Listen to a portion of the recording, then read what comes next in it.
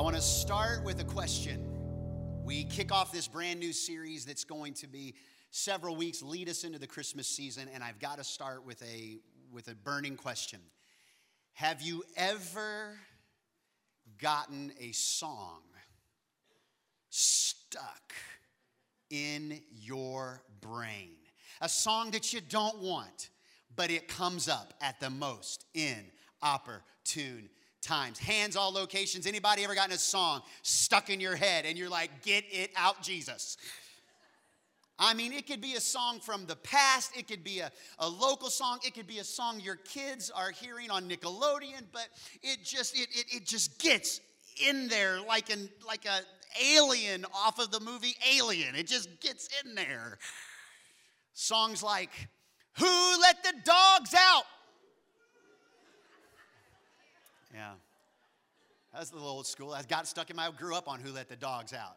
And "Hoop, there it is." What about this one? "Hey, Mickey, you're so fine, you blow my mind. Hey, Mickey." Okay, good at Lufkin, Nacogdoches. I know you were better. Oh, this one, I would couple skate to this one. "And I swear by the moon and the stars in the sky, I'll be there." And you're laying in bed, and it's the only thing that goes through your head. For better or worse, till death do us part. You know what? Not only popular songs, but commercial jingles. Anybody ever call J.D. Wentworth, 877 cash now? Yeah, hello. "I want my baby back, baby back, baby back, baby back, baby back, baby back. Chili's baby back ribs, barbecue sauce." Of course, my kids reminded me this morning of this one. Oh, O'Reilly Auto Parts. Ow! Very good.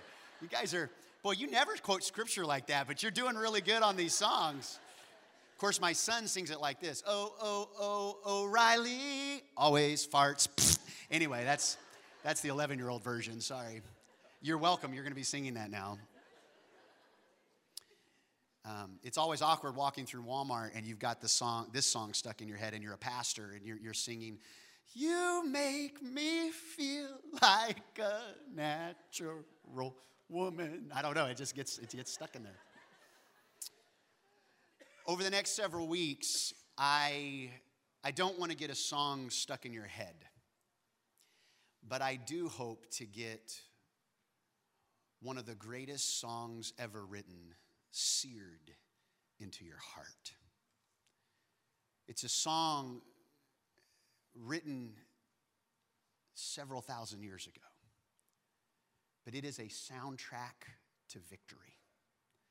The words are potent. They are sweet to a child, and they are perplexing to a scholar. Max Lucado says it like this: "Do more beloved words exist, framed and hung in hospital hallways, scratched onto prison walls, quoted by the young, whispered by the dying?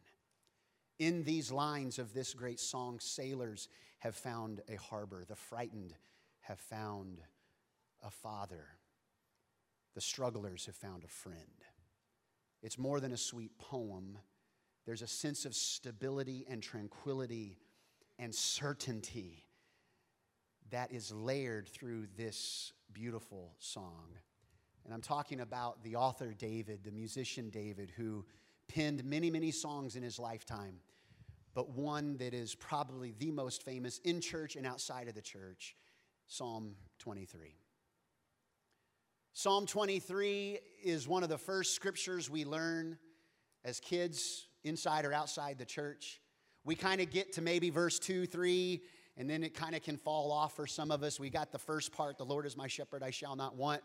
But then it can get a little dicey the farther you go in. "He leads me in paths of blah, blah, goodness and mercy." Like, we can kind of lose the words. I hope that by the end of our time over the next few weeks, that when you're struggling, when you're up late at night thinking through that conversation, when the tension is high at work, when there's a decision to be made, that way beyond that soundtrack on KFOX or KSWP, the words of the psalm in Psalm 23 would be the soundtrack of victory for your life.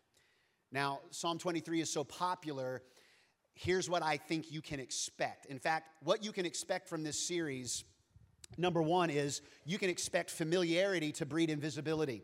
Because Psalm 23 is so familiar, many times it can become invisible, the potency within these words. 6 verses, but they are power-packed. And we are going to drill deep into every single verse over the next several weeks. So I'm hoping that the familiarity won't breed invisibility, but I want you to come expecting. Do you know, if you come to church expecting to be bored out of your skull, chances are it can happen. If you come to church expecting for you not to like the worship music, guess what will probably happen? You probably won't like the worship music. If you come to church expecting to get something out of it versus, Jesus, what can I give to you? See, the right expectation is, Jesus, I hope you get something out of worship today. I hope you get something out of my life today. See, expectations are critical in this whole series. So here's what I think you can expect. I think you can expect Jesus to speak fresh things from familiar places. That even though you may have Psalm 23 memorized or get it memorized in the first couple of weeks, it can bring something new to your soul. I think you should expect transformation over information. I'm going to give you some new knowledge. I'm going to give you some new content. There's been several times as I've been prepared this series that I've placed my hands just off the keyboard in my office and just said, oh God, thank you. Thank you that this is who you are and you show it so clearly to us. And I'm not looking just to preach info to you. I'm asking God to bring transformation to you and to your families. Oh, that there would be families that would learn Psalm 23 and say it together at night. Say it together in the morning. I have a morning ritual. It involves several different things, from when the alarm goes off to when I start my day. And my ritual has several pieces, and I've added Psalm 23 to the mix. When my alarm goes off, I get up, I go to the bathroom, I drink a half a bottle of water, I turn on the faucet to get it hot, I take a rag, I wash my face before I go and have my devotions. But as I'm washing my face, I look into the mirror and I say 3 things. I say the Lord's Prayer, I quote Psalm 23, and I end by saying, Father, into your hands I commit my spirit today. I started doing that last part as last year in March when we did a series called Gold from Golgotha, and Jesus ending the day saying, into your hands I commit my spirit. I like to start my day saying those things. And it really calibrates my thinking and my emotions and my processes for that 24 hours. And then I get on and I do what I need to do. I'm hoping that it will be integrated into some of your rituals. Not just something to quote, but something to live by. And I expect us to know and believe He is all I need. A lot of people got some needs. A lot of people got some wants. I promise you, if you will lean into who Jesus really is, He will become all you need. And so to start, we're going to do this for a few weeks. In fact, we may do it every week. We're going to quote Psalm 23 together. There's different versions of Psalm 23 because of different translations. We're going to go to the New King James Version and say it from there. It's one of the more popular ways to say it if you've already kind of gotten started on it. And so all locations, we're going to say it out loud together. Are you ready? Here we go. Let's say it. The Lord is my shepherd, I shall not want. He makes me to lie down in green pastures. He leads me beside the still waters. He restores my soul. He leads me in the paths of righteousness for His name's sake. Yea, though I walk through the valley of the shadow of death, I will fear no evil, for you are with me. Your rod and your staff, they comfort me. You prepare a table before me in the presence of my enemies. You anoint my head with oil. My cup runs over. Surely goodness and mercy shall follow me all the days of my life, and I will dwell in the house of the Lord forever. The greatest song ever penned, everybody. And it's for you today. Father, in the next few moments, speak to us. Images of a sheep so taken care of and a shepherd that is so faithful. Would you speak fresh revelation? The battles in our lives are real. Life is hard. Life can be scary. But you are strong, and you are able, and you are kind. And so we look to you to reveal yourself to us today. In Jesus' mighty name. And everybody said amen. So let's dig deep into the very first line. The Lord is my shepherd, I shall not want. Now, it may be more engaging for us to want to jump into, the whole walking through the valleys of the shadow of death, because maybe that's where you are. Or you'd like to anoint the head with oil, bless God, anointing. Or maybe you just want to eat sushi in front of your enemies, like prepare a table before me. I'm going to eat a ham sandwich and watch them prepare a table before me in the presence of my boss. And we can talk about all those things, and we will. But we gotta put first things first. And there's a reason why Jesus teaches the disciples how to pray by starting with our Father. Because you got to get the right things in the right order. If God's not first, nothing else in your life aligns. In fact, out of the 117 words that make up Psalm 23, all the 115 hang on the first two words, the Lord. This is all about what the Lord is, what the Lord does. We don't know what we are in this story unless we get the first two words right. And David is answering a critical question thousands of years early. But if you fast forward 1,000 years into the life of Jesus, Jesus has been living, he's been gathering his disciples together, he's been on his ministry, he's given the Sermon on the Mount, and he's taken his disciples through a place called Caesarea Philippi. And he takes them to the headwaters of the Jordan. The headwaters are basically where that part of the river begins. There's springs that spring forth there in Caesarea Philippi, and that's the beginning. That's the front waters, the headwaters of the Jordan River. And he takes his disciples to this place, that this massive rock, a massive hole in the ground that for a long time they thought was bottomless, and it's at the base of a mountain called Hermon, Mount Hermon.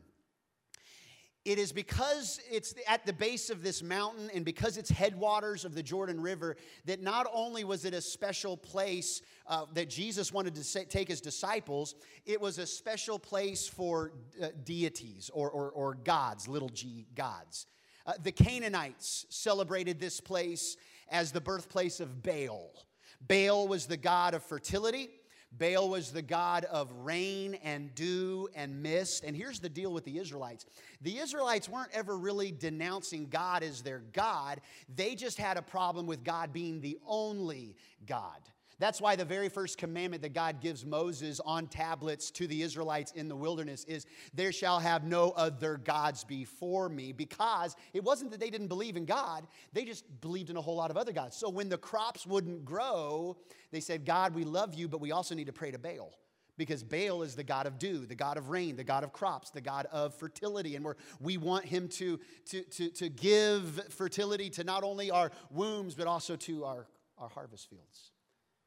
For the Greeks and the Romans, it was the birthplace of Pan.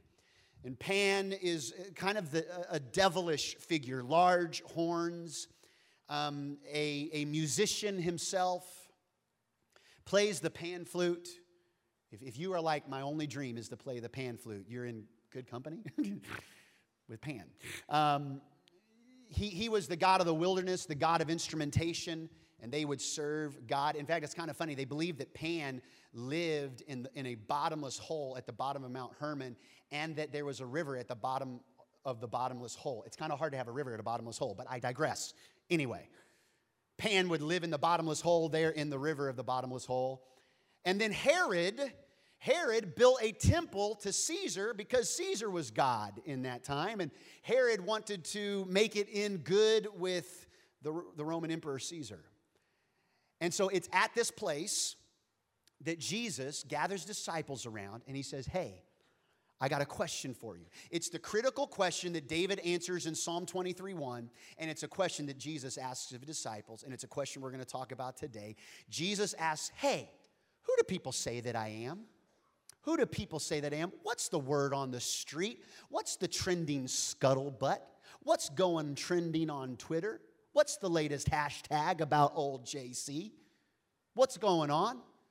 And the disciples answer in several different ways. One of the disciples says, well, you know, some people say you are JB, Justin Bieber. No, JB, John the Baptist. That's who people say you are. You're John the Baptist. Other people say you are Moses, or you're Elijah, or you're the prophet Jeremiah, or the other prophets. I don't even have time to name them. You know, they're the minor prophets. There's one of those guys, you know. Okay, that's who people say that I am. That's the trending hashtag. But who do you say that I am? It doesn't so much matter what culture says. Who do you say that I am? It's a critical question. And Peter pipes up, and with the fear of being blasphemous, he says, I'll tell you who you are. You are the Christ, the anointed one, the Messiah, the Son of the living God. And Jesus says, whew, that didn't just come from you. The Spirit gave you that. And then Jesus in Matthew 16 gives us this statement. He says, that's right. And upon this rock, I will build my church, and all the powers of hell will not conquer it. Now, what's been misinterpreted is that upon this rock would mean Peter, because earlier in the Gospels, Jesus describes Peter as the rock. Simon, son of John, you're not going to be Simon, son of John. You're going to be Cephas, which is Peter, which when translated means rock. But he's not talking about Peter. He's talking about what came out of Peter's mouth. That's the rock. That's the foundation. That's the truth. Upon this rock, the truth of, I am the anointed one. I'm going to build my church. I'm going to build the body of Christ, not on your buildings, not on your brick, not on your mortar, not on your pastors, not on your people, not on saints gone by. I'm going to build it on the truth that is, I am who I say I am. I am the Lord. And 1,000 years before Jesus asked the question and Peter declared the answer, David penned it in the most famous song of all time, "The Lord is my shepherd." So answering the critical question this morning, write it down in your notes if you're taking notes. Answering the critical question today in 2019, we would ask this: who is he to me? Not David. Okay. Who am I to me? No. Who is he to me? Because if you can't get the answer to that question right, I want to say something to you. There's a lot of good news in this song. But if you don't start in the right place with him being the Lord and him being your shepherd, if he's not that, when you walk through the valley of the shadow of death, there's no promise that you will have someone with you. When you are around your enemies, there's no guarantee that just because you kept your nose clean and you came to church every once in a while and you were a good person and your grandma prayed for you a lot of good prayers, that doesn't give you a guarantee that you can sit and be confident in the presence of your enemies, or that you will ever have an anointing on your life. You can read this and you can memorize it and it can be information. But what makes this song transformative is the very first line. The Lord is my shepherd. He wants to be your shepherd. The truth is, though, it's not in your notes. You may want to jot it down, though. Everyone has a shepherd. Every single person on the planet has a shepherd. Shepherd is something or someone that you are fed by, guided by, shielded by, and driven by. There is something in every one of us or someone around all of us that would answer to the call as your shepherd. And so really the way we fill in the blank here, it looks different to a lot of different people. A lot of people will finish this, they'll fill in the blank like this. They'll say, work is my shepherd. Because if I didn't have work, I don't know what I'd do. They say friendship is my shepherd because, man, I'm so reliant upon friendships. I never want to feel alone, and I will do anything and everything and say anything and become anything as long as I never feel like I'm being abandoned. Feelings is my shepherd. The way I feel about something is the way it's going to guide me. Even when I might think my feelings are leading me astray, it doesn't matter. If it feels good, I'm going to do it. If it feels right, it must not be wrong. If loving you is right, I don't want to be wrong. Yeah, it is if you're married to someone else, idiot. That whole song is about an affair. Look up the lyrics. Feelings are my shepherd. Desire, my hormones, desire can become my shepherd. Power, as long as I have authority and responsibility and I've got that promotion, that's going to be my shepherd. What I get fed by and guided by and shielded by and driven by. Knowledge is my shepherd. As long as I'm smart. You know, this whole idea of a book that's thousands of years old. It's written by different authors. I mean, come on, it's antiquated. That's a museum artifact. Should we really be living our lives on the Word of God? I mean, I've been listening to this guy called Billy Jack 675 at yahoo.com who's got a YouTube channel, and he seems to have a whole lot of things figured out more than, the Apostle Paul and Jesus and Billy Graham. Knowledge becomes my shepherd. As long as I've got the knowledge, I've got the upper hand. My spouse is my shepherd. Oh, hello. And some of you, that's true. You may not think it this way, but my paycheck is my shepherd. Man, if I didn't have my paycheck, where am I going to go? What am I going to do? What's going to happen? I don't know what and so how freaked out would you be if your paycheck would stop tomorrow? It's your shepherd. It can be. But really, David is saying the Lord is all that. The Lord is all I need, and I'll not be wanting anything if He's really my Lord. But we don't stop there. The other way that we answer this is some people have grown up with a wrong interpretation of who the Lord is. So instead of seeing Him as a shepherd that feeds and guides and shields and drives, we look to the Lord as my drill sergeant. And He's just waiting for you to screw up. He's waiting for you to get it wrong so He can cross His arms and tap His foot and wait for you to walk through the pearly gates. And you say, tough luck, bucko. And that's how you grew up. You grew up in the church that was probably well-meaning, but it was fire and brimstone, and you were scared of God. I want to tell you something. The sheep aren't scared of the shepherd. Shepherd's, he's good. He's good, and he's safe. But people look at him as a drill sergeant. They look at him as the judge. And yes, guess what? He is the judge. He's the almighty judge. But he's not just a judge. He's not looking just to separate how you lived and tell you that you're guilty. He's looking to redeem you and restore you. And yes, there will be a great judgment, but that's not His only role. The Lord is my go-to backup plan. When things don't go crazy, I got to get back in church. When things are when I got a wheel in the ditch, better go to church. Better talk to God about it. God, I didn't study for that exam, but if you'll just give me a second chance. He's your go-to backup plan. Thus saith the Lord, study, dork. Here's one that we probably wouldn't be quick to admit, but it does happen to all of us, including me. The Lord is myself. When we ignore the words of God and the character of Jesus and the conduct of Jesus and the convictions of Him, when we ignore those things and we lean into our own understanding, we're saying, I want to be my own God. I want to be on the throne of my life. Jeremy is my shepherd.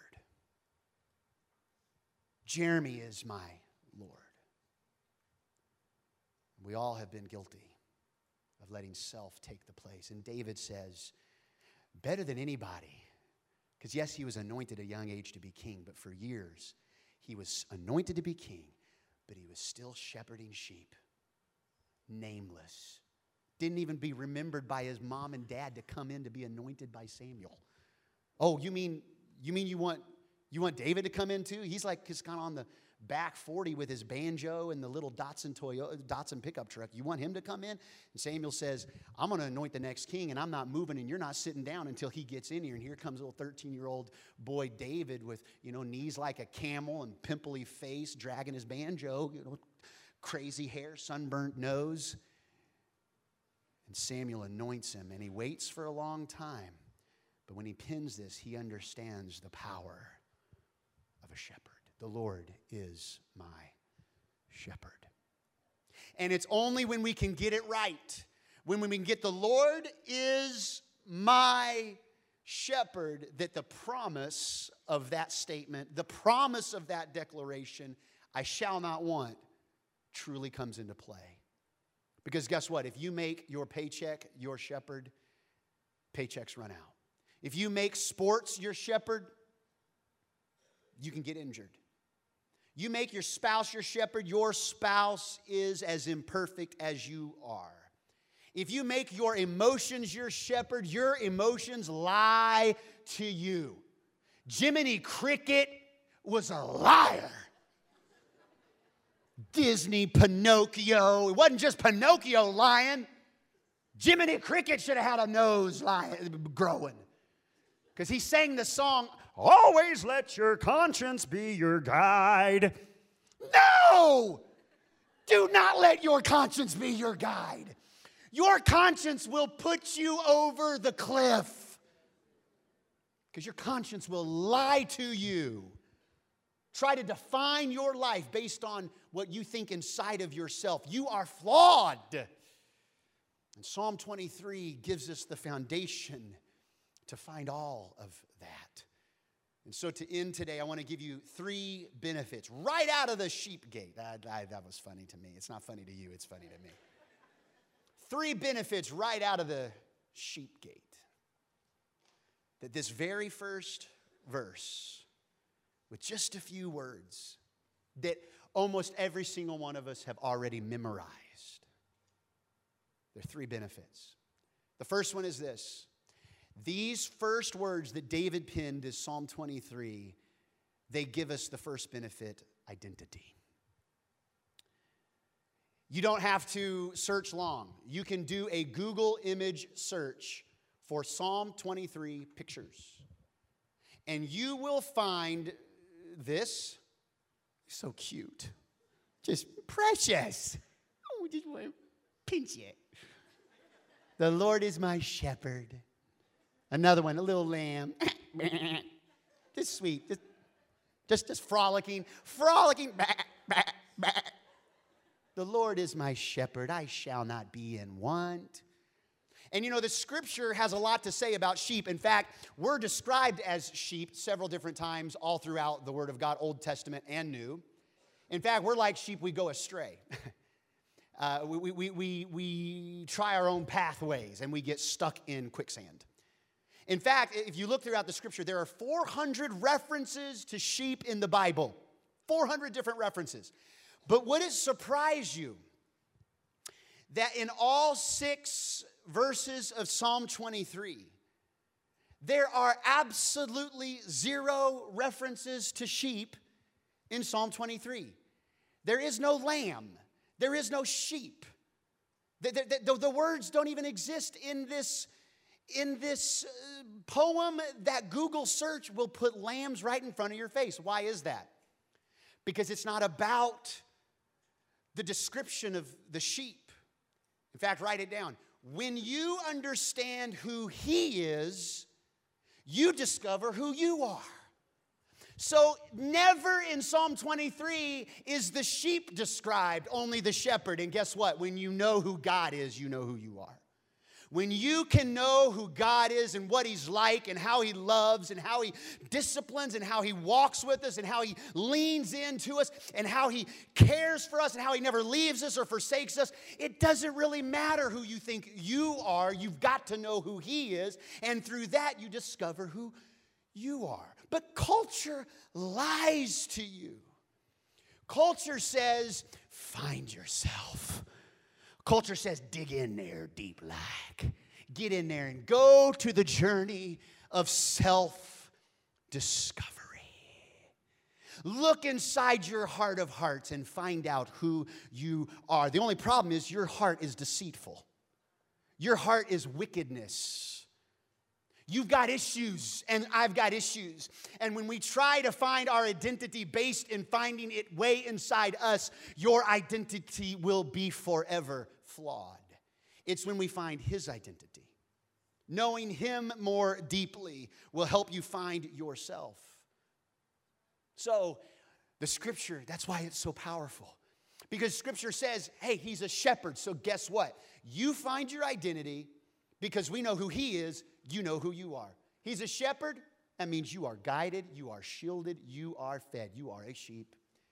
Hey, He's a father. Guess what that means? You are a son or a daughter no matter how you were raised, no matter what you went through, no matter what mom and dad were like, good or bad. You have an almighty heavenly Father who's a perfect, good Father. And you're His son, you're His daughter. He's a defender. So you don't have to always defend yourself. Guess what? You're protected. You're protected. The name of the Lord is like a strong tower. The righteous run to it like squirrels being chased by a German shepherd. You can run up the tower that is God. He's a king. That means you have inheritance and you have authority in this life. He is grace. It means you are forgiven no matter. Stop walking around with the guilt and the forgiveness that God paid so deeply and dearly with the blood of His one and only Son on Calvary. Stop walking around clothed in shame. Jesus took it all. He's grace. You're forgiven if you accept it. He's a friend to sinners, so guess what? You are never without a friend. Stop settling for the wrong friends because you feel alone. Jesus will be a friend that sticks closer than the best brother you could ever have. You're not clapping hard enough for the Word of God this morning, everybody. Come on. Come on now. If you don't get this, if you don't get your identity, how much are you going to miss everything else? How much do we miss God when we don't know who He is, because then we don't know who we are. So we're living our lives trying to be somebody else, trying to do something we were never gifted to do, trying to live off of the words of someone that isn't your shepherd. And He says, let me be enough.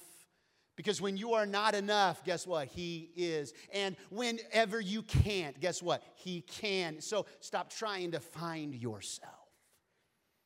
Find Him. If you find Him, if you search for Him, He is you know what He's terrible? You know what God is terrible at? Can you believe it? The God of the cosmos is terrible at playing hide and seek. He does not hide Himself away like my kids, like inside the cabinet, that you would never think they could fit into, or inside the washer or dryer while it's on. No, I'm kidding. They don't. They only did that once. They hid. I turned it on. Said, "How you like me now?" That's a lie. Do not call CPS. Thank you. Identity. Your identity is not in who you are or what you will ever do. It's in He is my Lord, and my Lord is my shepherd. You still with me so far? Number 2, ownership. We get identity from this first scripture. We get ownership. Do you know that sheep, write it down, sheep don't have a leader, they have an owner. And yes, God is our leader, and we want to follow Him. But He is not just a leader. He's not just the director of some organizational church thing. He is our owner. He owns you.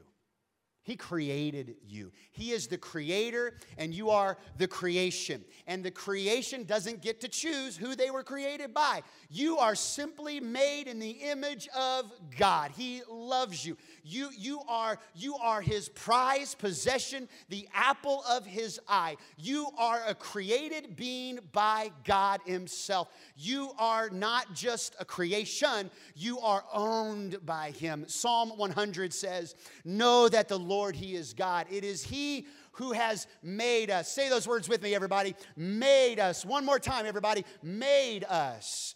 And not we ourselves. You think that you made yourself? You think that you got to where you are all by your lonesome? Just because you pulled yourself up by your bootstraps? Your bootstraps aren't big enough. It's He who has made us and not we ourselves. We're His people and we're the sheep of His pasture. But here's the deal. Not only does He make us, it is a double ownership. It's a double ownership. Because look, He made you, okay? He formed you before you were even fully formed in your mother's womb. He knit you together. He knew you. He gave you a soul. He gave you purpose. He has designs and blueprints on you. And He's just breathes that in you. And yes, you have a body. And yes, you have a soul. But you also have spirit. That is what is most like God. And there is power. And that spirit calls out for longing. And Jesus wants that spirit to be saved by Him. But He made you. But guess what? He also bought you. The owner, the creator who made you also went out of His way to buy you. It's like the farmer who produces an incredible crop of tomatoes, takes the tomatoes to the farmer's market, and the first in line to buy all of his tomatoes is him. He's so proud of his tomatoes, he steps out from the market and he gets in and he says, "How much are all these tomatoes?" And he goes back around and says, "They're very expensive." And he goes, "Ooh, I'm going to buy all these tomatoes." And he spends the most valuable commodity he has for what he produced. And that's Jesus. God, who made you, spends the most valuable treasure in heaven, His one and only Son, pays for you with His Son's own blood. He made you, but He doubles down and says, "I want you to know that not only did I make you, and you're not just like a creator to a creation. I'm going to save you, and I'm going to buy you, and I'm going to bring you in, and you're not just like a servant in my house. You are a son, and you're a daughter, and let me guide you, and I'll be there for you, and I want you to be there for me, and to trust me, and to be my mouthpiece, and be my sons and daughters, and carry my royal crest. I want you to be a part of my family." He makes you, and He buys you. And it's the answer to the question that many people ask on this earth, and it's this. It's the need to belong. Where do I belong? Where do I fit in? Who are my people? Who's going to accept me? Have you ever thought, "Ooh, I wish someone would care"? Has there ever been a time in your life, if you could think back, or maybe even to yesterday, where you felt unwanted or uncared for, and you didn't feel good enough, you didn't feel smart enough, you didn't feel like there was a place where you really could be yourself and unmask and be you? It's why we do what we do in taking next steps of having groups and connection points beyond these rows. It's powerful what God does on a Sunday morning, but He wants you to also be in community.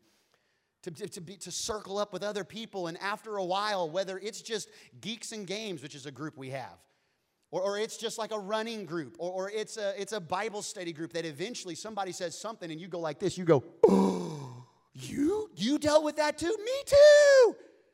And you take that mask off long enough, and someone else goes, "What? You're human too? Me too." Oh man, maybe I do belong. Maybe this is a place I can fit in. Maybe I do have friends. Maybe I'm not alone in this journey.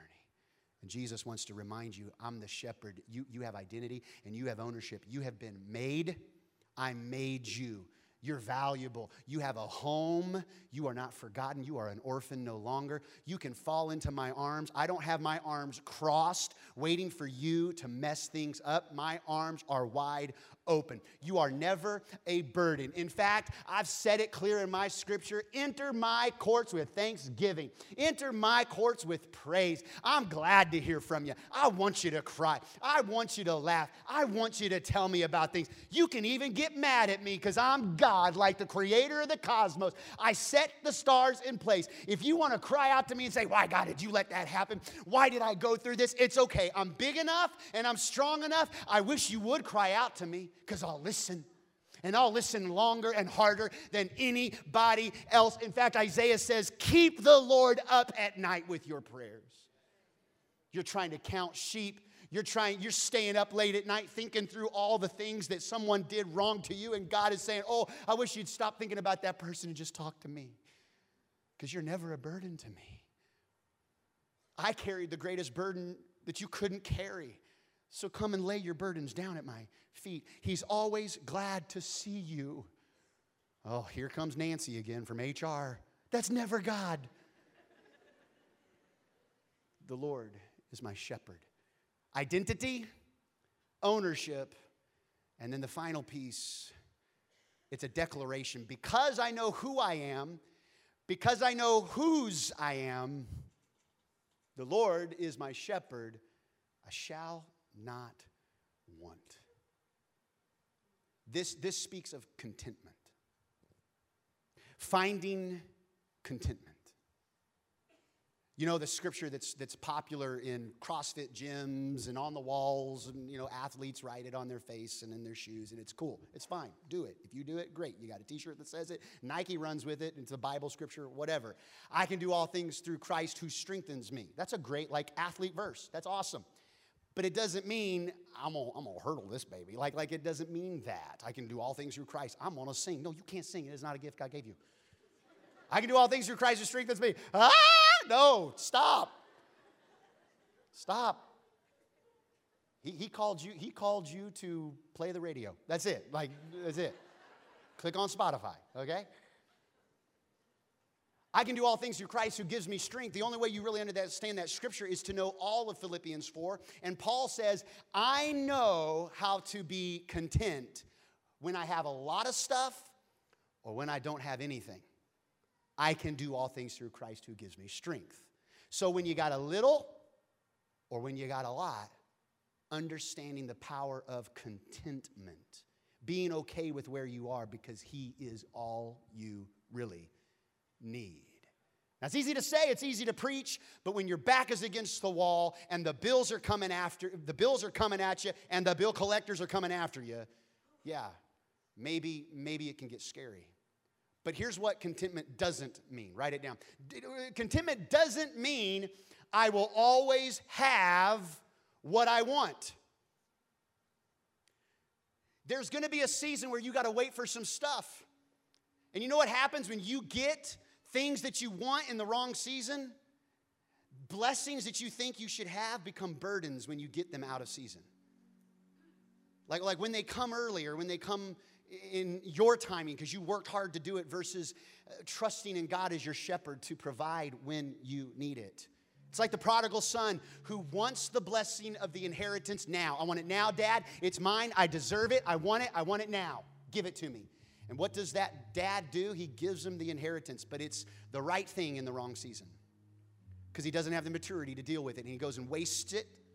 He wastes it. He spends it on roulette.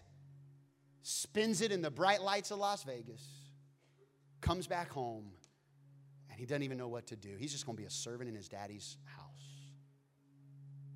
You may not always have what you want, but God can give you peace that when you don't have what you want, He can still be enough.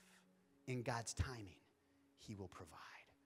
You're waiting on that spouse, you're waiting on that breakthrough, you're waiting on that job, you're waiting on that relationship, you're waiting on that thing to come. They that wait upon the Lord will renew their strength.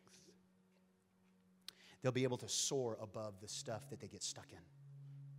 They can run and not get weary. They can walk and not fall over because they have trusted in the Lord when they have to wait on the Lord.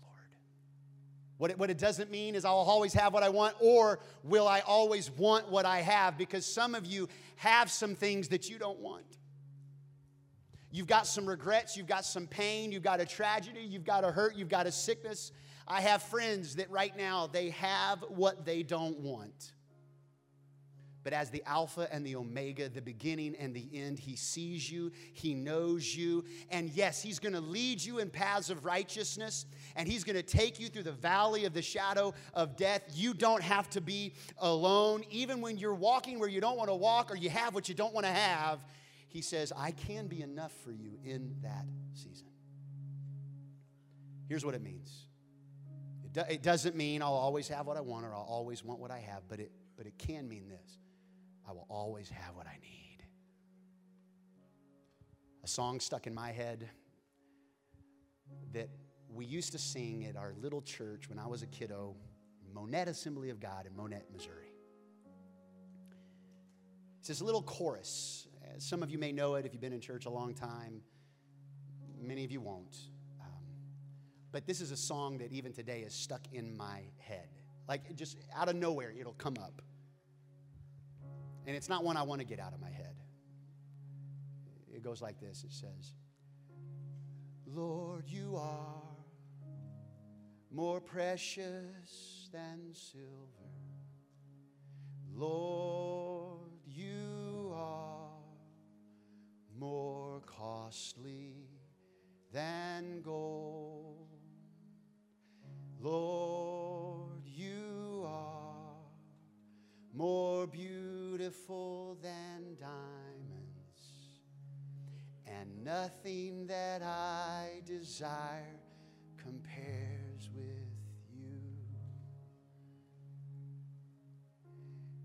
If you can get your desires in check, if you can truly find out who the Lord wants to be and who He is, if you can surrender your pastures to the great shepherd, you may not always have what you want. Sometimes you may have what you don't want. But you will always have, and He will always be all I need. Would you pray with me? Heads bowed, eyes closed. Can I just say to you that are listening, I've struggled with this because I want to be my own shepherd. And if you're here today and you feel this tugging in your heart, that you don't want to keep on living the way you're living, but you want to lean into Jesus today, and you want Him to be your Lord and your shepherd. That's Him. That's the Spirit of God speaking to you. He loves you so much. He would not want you to go today without making that decision. And at all of our locations, if that's you, and you say, I want to surrender to Jesus as my Lord, my Savior, and my shepherd today, if that's you, just put a hand right up in the air. All locations, right up in the air, right up in the air, right up in the air, yeah. Hands here, hands there. In your own words, you just simply say, Jesus, guide me. Forgive me. Give me a fresh start. I don't want to be the shepherd of my own pastures. I want to be led by you. I want to follow wherever you go, whatever you say, however you see fit. I'm the sheep, and you're the shepherd. Be the Lord and the Savior in the center of my life. With heads bowed and eyes still closed, if you're here and you've invited Him to be your shepherd, but there's still a valley you're going through, there's still a path that you need to be cleared, you're still looking and you're trying to trust Him, but maybe you've been doing it in your own strength, just acknowledging that to Him today. God, I don't want to do it in my own strength. Would you make me lie down? Make me lie down in green pastures and lead me beside the still waters. God, I'm asking that over the next few weeks, you would just restore some things that are broken. God, I'm praying that when I'm feeling intimidated in the presence of my enemy, that you would give me sustenance. You would give me what I need to survive. And God, that I would know that your mercy and your goodness are following me every day of my life, and that this world is not the end, that this world is only temporary. Someday I'm going to dwell in the house of the Lord forever and ever and ever, and I thank you that you're going to guide me all the way to the front door of your heavenly home, as I place you as my shepherd in my good days and my dark days. And every single one of us ask it in the mighty name of the good shepherd, Jesus Christ. And everybody said amen.